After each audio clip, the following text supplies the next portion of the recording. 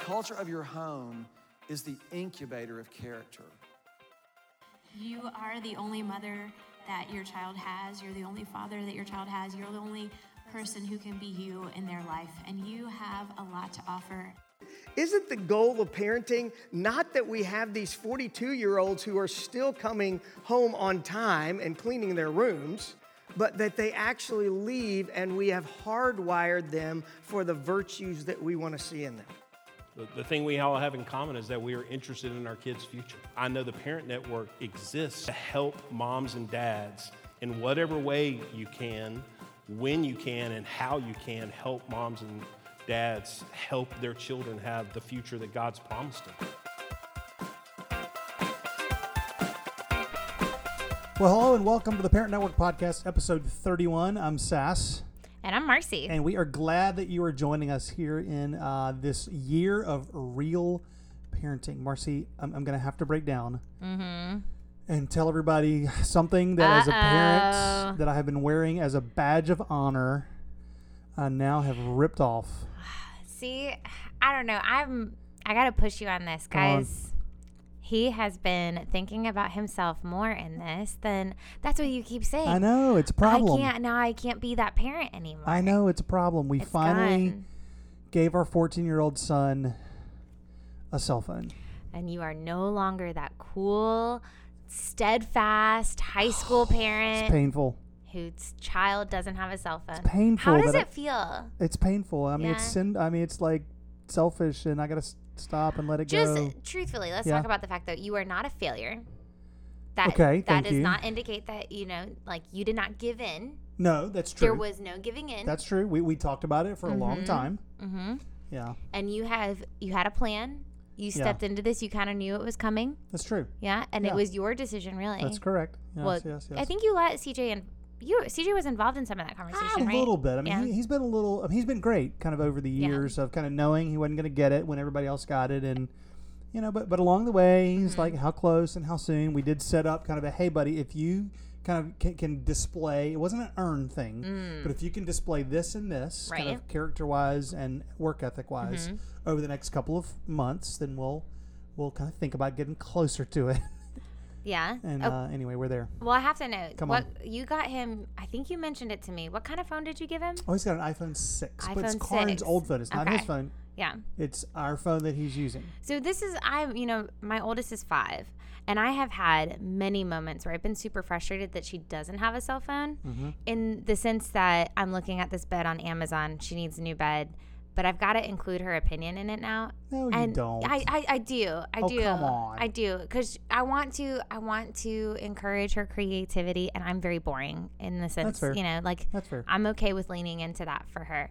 But I have had moments where I've been like sitting in the school parking lot waiting for her to be done, and thinking, oh, let me just send her this link and see if she likes it, so I don't just buy it.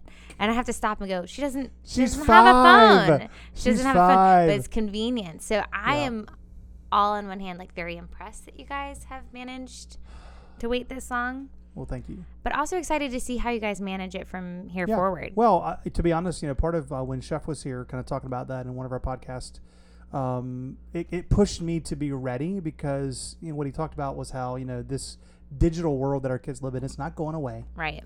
And we need to be able to kind of help coach our kids through what it means to live in a digital world. Right. And so I probably do need the next 2.5 years to do that with him, because that's all I have now. Right. And one of those big things that he talked about that is believed to be causing so much anxiety is the cell phone. No doubt. Is the access. Yeah. So and I absolutely believe that with both of our kids, they have experienced less drama and potentially less anxiety in their life because they haven't had it. So all that to say, just from kind of what we decided and from our family, parents, if you haven't gone down that route yet, wait as long as you can. Yeah. And your kids and you will figure it out. For instance, literally just today, our daughter needs some money she's going to the volleyball game after school, and she forgot it. She's 12. She doesn't have a phone yet. Guess what she did? She figured it out. She borrowed somebody else's phone and texted Karin. Same thing I would have done years ago. I would have gone to the office and called home. Kids will figure it out if they have to, and that's actually part of what I'm proud of Kylie for, is she had to figure out how to get in touch with us to get the information and all that. So, Marcy, speaking of that anxiety that you mentioned a few minutes ago, we got a great interview today as we continue to lean into what we're calling real parenting, parenting through real issues. And one of the things that we do know just in studies and, when we're around kids and families here is that anxiety continues to be on the rise with kids. And so the interview today is with our friend Courtney Everett. Courtney works here at Port City with our middle school ministry, coordinating the volunteers, but yet she is not just in the middle of the lives of volunteers. She is in the middle of the lives of students and parents and families. And so, Marcy, talk a little bit about kind of what we're going to hear from Courtney today. Well, what's really cool about Courtney is this is not new to her. She has been working with students for so long, and her husband, and she'll talk about this a little bit, he's our college campus pastor, basically, right? College ministry director. Yeah. All right. So she has had a lot of time to spend with college kids as well, but it's interesting when you talk to her, she talks a little bit about how she's seen that anxiety that was present and very, very prevalent there. It kind of dropped down into the younger kids, and now it's reaching middle school. We're talking about it with elementary school students. But goes along the lines of being able to understand that we have more access to knowing what anxiety is and looks like today. But it's insane. It's gotten to the point where I struggle to meet parents who don't have a child dealing with it somehow. But Courtney is fantastic. When I was a small group leader, I had some kids who were dealing with that in a scale that you don't want to have to deal with. And she was the first person I went to, and her response was just so beautiful. So I'm really looking forward to this interview. Yeah, and in lots of ways, Courtney gives us as parents just some great suggestions and some insight into how we can deal with our kids. Because at some level, our kids deal with anxiety. All of our kids do at some level. And so we all need to be paying attention to it. So after the interview, Marcy and I will come back and chat for a few minutes. But for now, enjoy this interview with Courtney Everett. So I'm here with my friend Courtney Everett, who actually just exudes wisdom, and you will realize that after you listen for a little while, right? As I laugh. No. I told Courtney a minute ago, I think she's going to become a regular on the podcast. So Courtney, I'm not going to tell everybody about you, but you tell everybody about you, and then we'll talk about what we want to talk about. Okay, awesome. So I am on staff at Port City, and I work with Tsunami, which is the middle school ministry. So I hang out with students a lot and with leaders a lot. I'm actually the small group coordinator, and I also have a family with full of middle schoolers, almost. I have a 8th grader currently, and I'm going to have a 6th grader next year. Yes, and you have not only kind of been around middle school ministry for a long time, but talk a little bit about kind of being around college students and college ministry in your world, because I think that plays right into this. That's our dog Bailey. Absolutely. If you heard that. Oh, okay.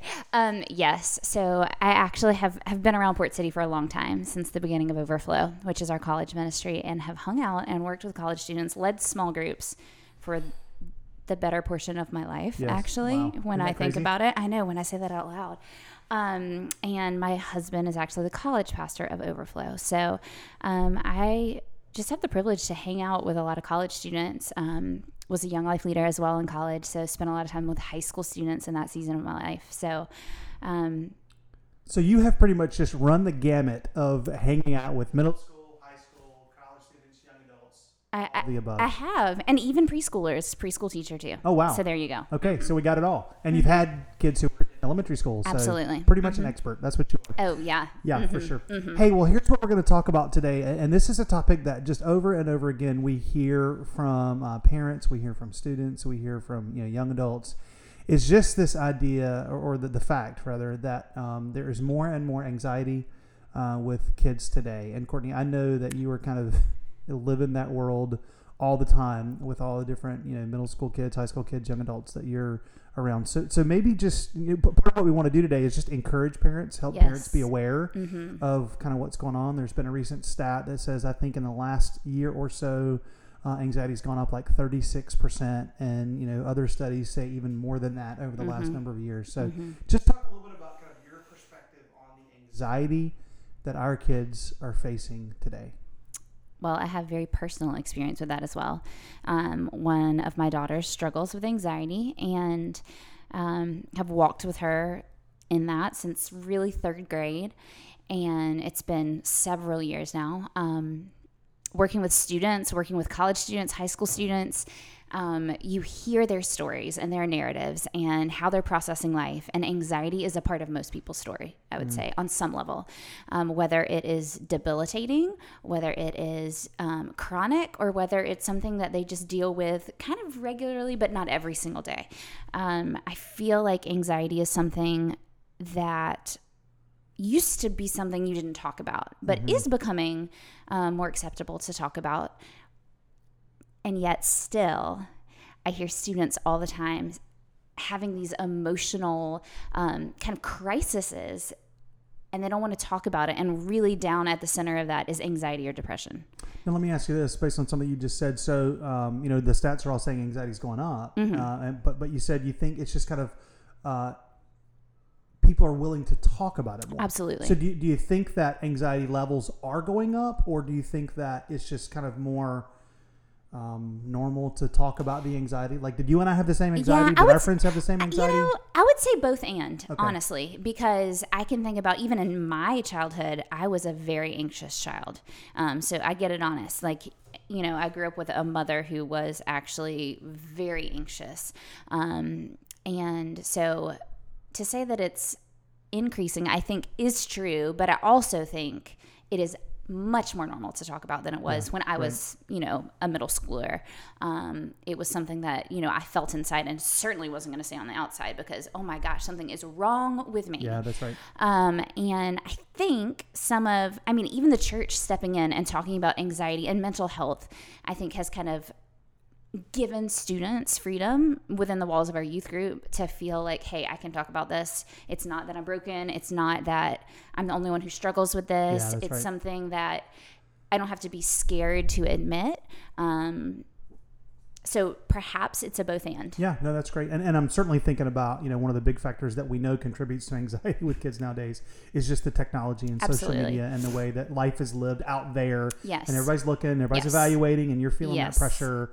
So talk a little bit about how you see and feel that. Yeah, absolutely. So I think that when it comes to students and technology, there's all kinds of evidence. Lots of research that's being developed right now. We don't see the effects of a lot of the things that our students are currently dealing with. We don't know what it's going to do to them in the future. But one thing that I do see constantly is just even in the access, not even social media, not even living public lives, but the access that they have to information. Yes. Whether that's good or bad or helpful. In some regards, it's awesome that computers can look up anything and you can learn anything about anything at any moment, at any time, and feel like you have so much knowledge. But with the access of knowledge, I feel like there's also this pressure of processing that. And sometimes students, when they're getting the knowledge, aren't at a place where they can process that emotionally or reconcile. Oh, yeah. Okay, yes, there was a school shooting, and I can read all about it. I can hear students' stories. I can feel their pain. I can have the knowledge of this 100%. And then I can see pictures of it. I can see watch pictures video of it, graphic Yeah, images of it. I can see it anytime I want. And yet I might not be at a place where I can process that and don't know that I need to. So there's this intake without this processing, I think, and this evaluation of all the information that's coming in, and it's just sitting there. And as it sits there, I feel like it stews. So just as much as it is social media, I think it's the stewing, it's like a pressure cooker. Yeah. All these things are coming in, and unless they're helpfully processed emotionally, spiritually, unless they're processed, they just kind of sit there and stew, and they fester and they get out of control. And I think that's what we see when it gets to a crisis point is things have stewed, have festered, they've been hidden, and not even because someone's trying to hide them, but just because they don't even know that they need to process that. Yeah, and they don't know where to go to process Absolutely. or who's safe to process with. Absolutely. And you said you didn't have wisdom? What? Hey. What you just described is something that I know we've said on the podcast before that I heard, I don't remember when, but how kids today, they're more exposed to things that are going on in the world, but they're not more mature. Absolutely. And that's what you just described is our kids don't have the maturity to process all of the information that's coming into their brain And it's more and more information every day, and they just that makes them anxious. Pressure cooker's a great analogy of what that is. And I mean, I feel like with that, if you think about even adults as parents, we have to learn how to healthily process the things that we encounter, because we also live in that society where information and access is constant. What was different, even 15 years ago, as far as things being out there all the time, we have to learn how to process that emotionally. I have doomsday days where I'm like, oh, the world is falling apart and everything is so dark and it's so much pressure. So I think as adults, as parents, we have to learn how to process that if we're going to help our children do the same. Absolutely. Can you think of anything else that's going on culturally that you would say is contributing to the anxiety that our kids are feeling?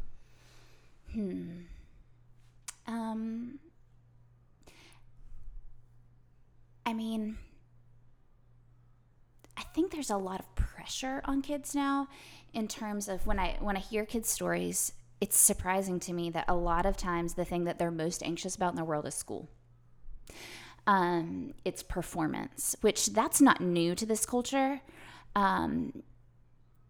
But performance-based reality, I think, is where they live.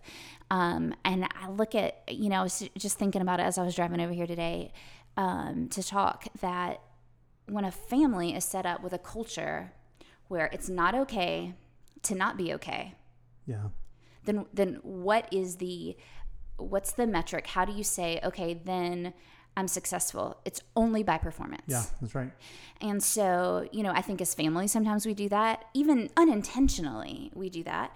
But I do think, even society, the fact that a degree in college doesn't have the same weight as it did 20 years ago. That's right. You get out of college and you don't get a job. It's really hard to find a job.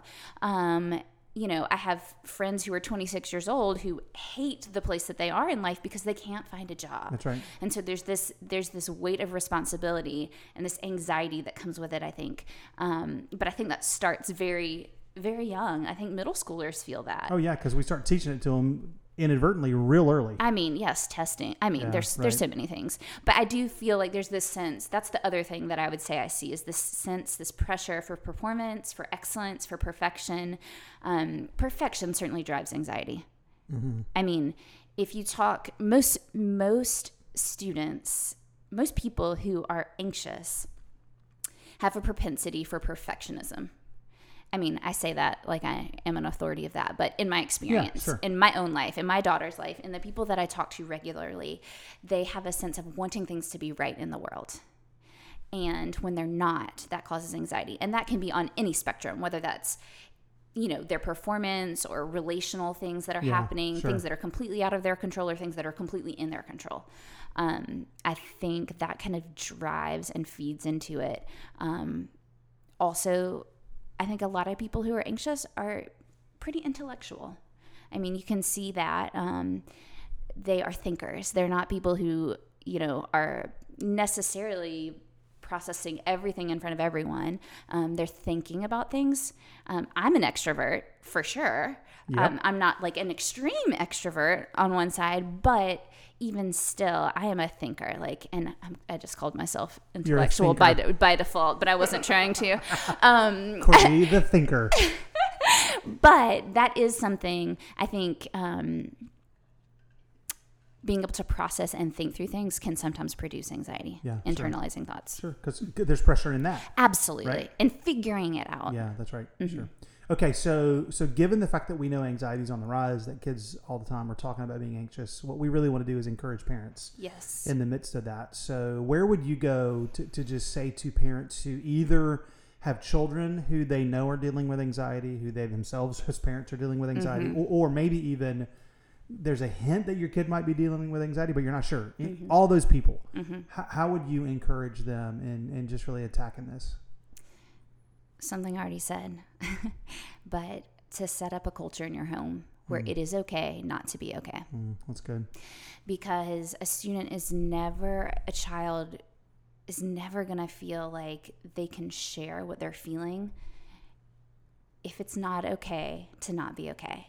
Because by default, what they're confessing when they're anxious is that I feel like things are not okay. Like, I'm not okay. I'm broken. Something's sure. wrong with me. Whether the fact that that's not true is irrelevant. Right. That's right. That's how they feel. Exactly. And so there has to be a safety there that is going to be welcomed and not fixed. Mm-hmm. Sure. Because as parents, I mean, I do this, the first instinct is we want to fix what's wrong. I mean, when something is hurting our children, we want to attack it. Like a mama bear comes out, we get fierce, we want to claw at it and get it out. And that's not exactly how you deal with anxiety. Because, I would like to say that anxiety just magically goes away, that there's a cure, that there's a magic pill that you take and then you never struggle with it again. It's going to ebb and flow. I mean, it's going to be a struggle maybe that someone can wrestle with for a long time. There can also be great freedom of it. Like, I mean, personally, myself, I would say anxiety is not something that dominates my life. Do I experience anxiety from time to time? Absolutely. Sure. Absolutely. I think we all do. Absolutely. But have I experienced anxiety where it did feel like it dominated me? Absolutely. And so I can say with absolute confidence and freedom that there's hope for your child who is experiencing a level of anxiety that feels debilitating. There is hope and there is freedom in that. And there are tools that children can be taught to be able to capture their thoughts. I mean, I would say that is at the core. I mean, there's certainly a chemical sometimes element to this, and I'm not saying that that's not to be investigated. Absolutely. I mean, I think seeking professional help is often a great first step. Yep. Whether that is a counselor, like a mental health therapist, or if that's your pediatrician, wherever you want to take a step. I don't think that's a bad step at all. But there is always a component of thinking your thoughts and capturing your thoughts. Scripture says to take every thought captive that is in opposition of Christ. And anxious thoughts are self-consuming thoughts. When it comes down to it, when you're becoming anxious, a lot of times it's thinking and talking and only considering yourself, and you get so wrought with how you feel and how you think that it's really hard to get outside of that. Yeah. So, I think there's a toolbox that you can build essentially with your child to help them process their anxiety. One of the things I love about what you said too is something that actually Mike Ashcraft said when he and Julie and kind of their family came and did one of our big Parent Network events. He talked about reducing the pressure at home, and kind of what I heard you say with make it okay for not to be okay. I think that also just applies to in school and it applies to in your sports performance and all the things that our kids are a part of. When we as the parents can reduce the pressure and make it okay to not, score the winning goal or not to get the best grade, I think all that plays into it as well. So. Absolutely. Okay, what else would you say to encourage parents? Anything else? I think there's a lot of pressure on parents when you have a child who's dealing with anxiety, who you're aware that they're dealing with anxiety and you're trying to help them walk through it. There is a lot of pressure. And I think there is a lot of sometimes guilt that happens as a parent. Like, what am I doing wrong? Did I cause this? Am I making this happen? I think there's really a space where if you are a parent dealing with a child who has anxiety, you have to just go to Jesus and work through it yourself. In terms of, I remember there was a moment, and I think it was when my child was in 3rd grade, and I can remember just praying and writing in a journal and writing down, God, I'm not okay with the fact that this might be my daughter's forever. And I just had to write it out. Like I had to come to terms with that was what I was feeling inside. So I think just as much as we want to help our kids when they're dealing with anxiety as parents, we have to do work too in ourselves and let God just even reveal spaces in our hearts of fear, of guilt and shame, because sometimes it feels like it's our fault as parents that we're doing something wrong that's causing this. And that is certainly not the case. Your child internalizing and processing things and being afraid, and just all the things that play into anxiety, which I didn't say this before, but fear is a huge part of anxiety. Yeah, sure. I mean, huge part of anxiety. And sometimes irrational fears. And you cannot speak to a child. Can't fix that, right? No, who is irrational. Rationalism, is that a word? Rationalizing with a child who has an irrational fear is like shooting yourself in the foot. Good luck with that. Yeah. It doesn't work to say to a child, like, no, that is just not true, who believes with all of their heart that that is true and they are terrified of it. It doesn't do any good. Yeah. You got to love them in that space instead of trying to fix them in that space. But that's really hard for parents. Oh my gosh. And it's a long journey, I'm sure. It is. Yeah. I mean, it takes a lot of patience. It takes a lot of submission to God. It takes a lot of prayer. And I think you have to have places where you're processing it. As an adult. Yes. Yeah, sure. Like friends, your community, where you're not isolated in it, because it can become a burden that feels too heavy to bear. Yeah. Yeah. Wow. Good stuff, Courtney Everett. And I also want any parent who's listening out there who you feel like you are isolated and you need help, please reach out to us. Yes. And let us know. We don't have answers for you, but we can walk with you. That's for sure, in a number of different ways. Or if you are not necessarily near Port City, or you're in another city, whatever.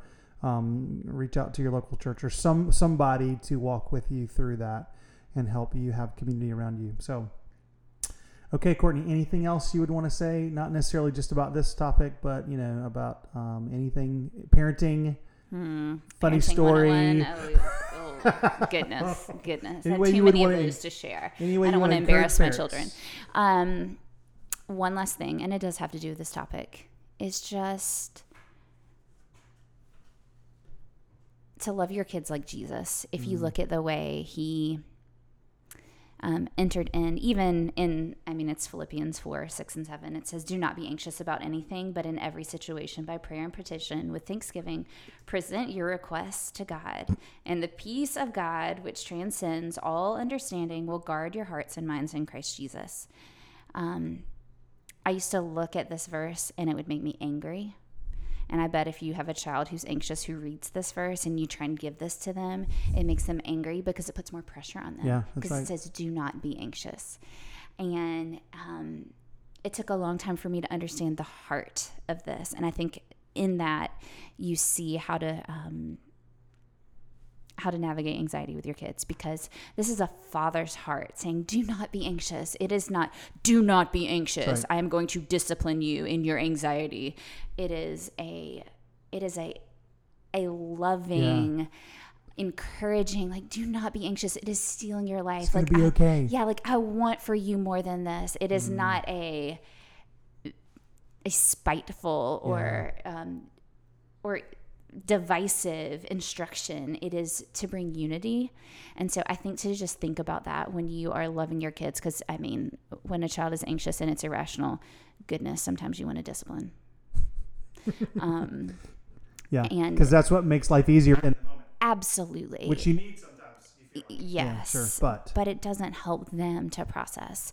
In fact, sometimes it puts them at odds with you in a sense that they don't feel like they can share what they're really feeling. So in that, when you're coming to your child, do not be anxious. Not do not be anxious. Like, why are you feeling this way? It is do not be anxious. There is life and there is hope, and you can get through this. That's really good. Tone. That's good.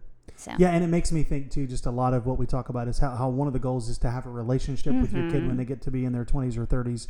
And all through this, you can't help your kids with them if you don't have a relationship with them. Absolutely. And so just pursuing that relationship with your kids so that you have the ability to love them and encourage them through all this is just so critical. So, okay, so like I said, Courtney's coming back. I'm not sure what about, but we'll figure out something because she's got the knowledge. Anyway, thanks, Courtney, for your time. Thank you.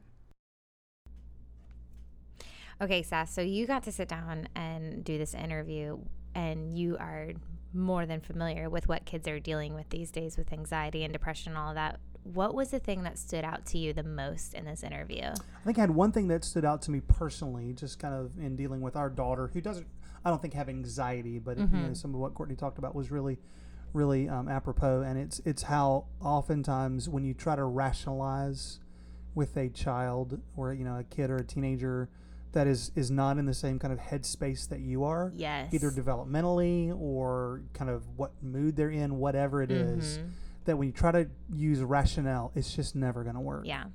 And sometimes I think as parents, we put our foot down and think, oh, this rationale should work, but it just doesn't. And so that was good for me to kind of remember that in dealing with our kids. And the second thing was just when she talked about, you know, we have to just offer our kids hope and hope in Jesus. Yeah.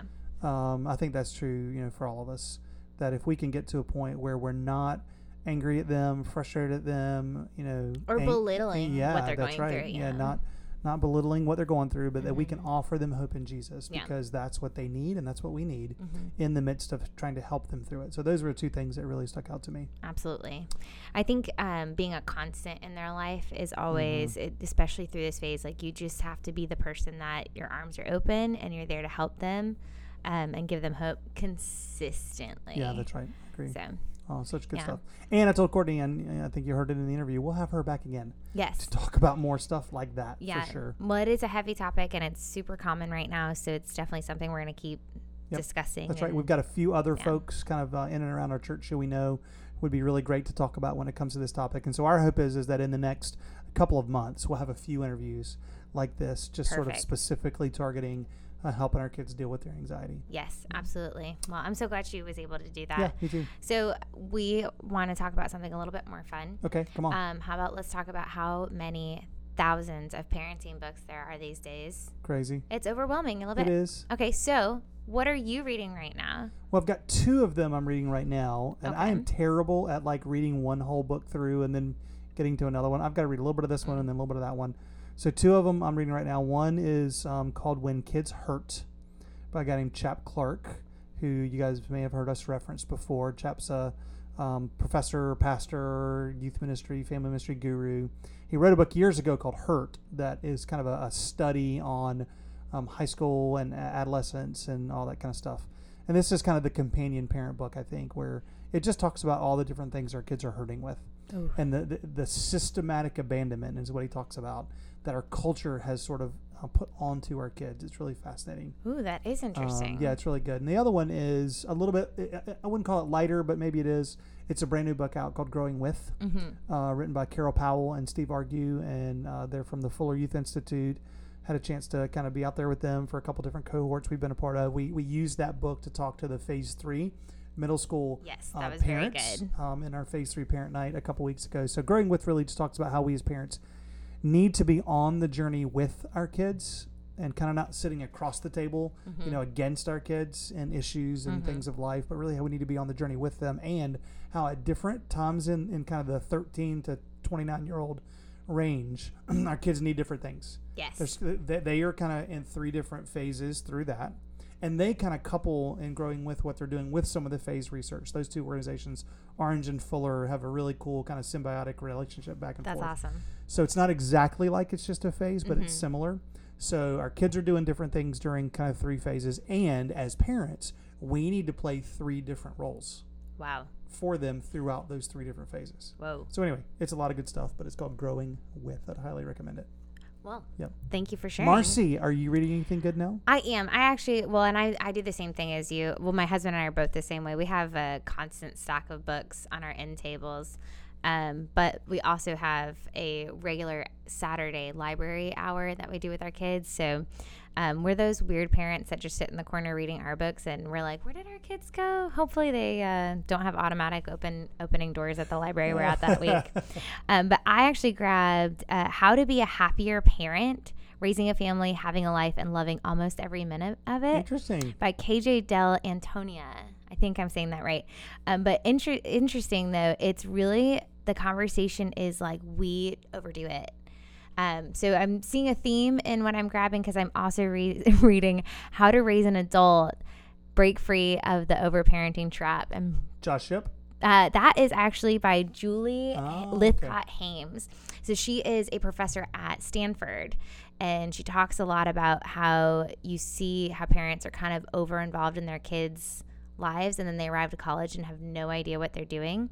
So I'm balancing this. I want to learn so much about parenting, but when am I overdoing it? And that's what I'm feeling, that tension right now. So I'm really digging into that.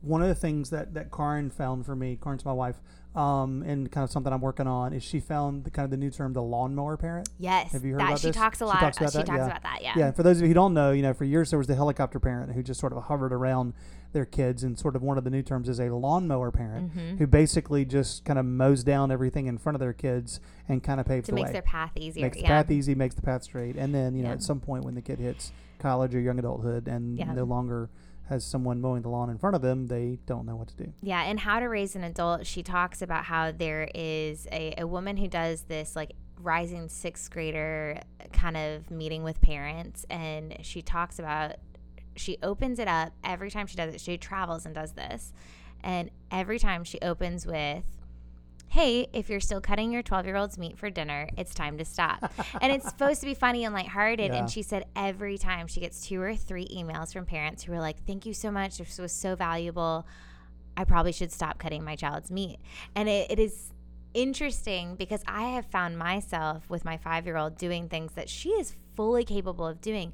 She had homework sitting on her desk, on our table the other day, and we were late. We were rushing late, and I thought, if I just color this real quick, we'll get out the door faster. And it was like, no, I can give her crayons, and she can color in the car. We asked her to do it last night. Yep. It doesn't have to be perfect. I don't have to do this. No judgment on you if she colors outside the lines. Right. And so there's stress that we put on ourselves as parents. So it goes back to how to be a happier parent. It's learning to let go of things. Yeah, that's good. That's not my responsibility. That's so good. Yeah. So we should do this more often. Talk about different books we're reading. I love it. Problem is, it'll be like another 6 months before I get to any new books. So maybe we'll have to do this later. Anyway, hey, well, thanks for listening to this episode. Hope you enjoyed our interview with Courtney Everett, and we're looking forward to a whole bunch more that we have coming up soon. So, bye-bye. Bye.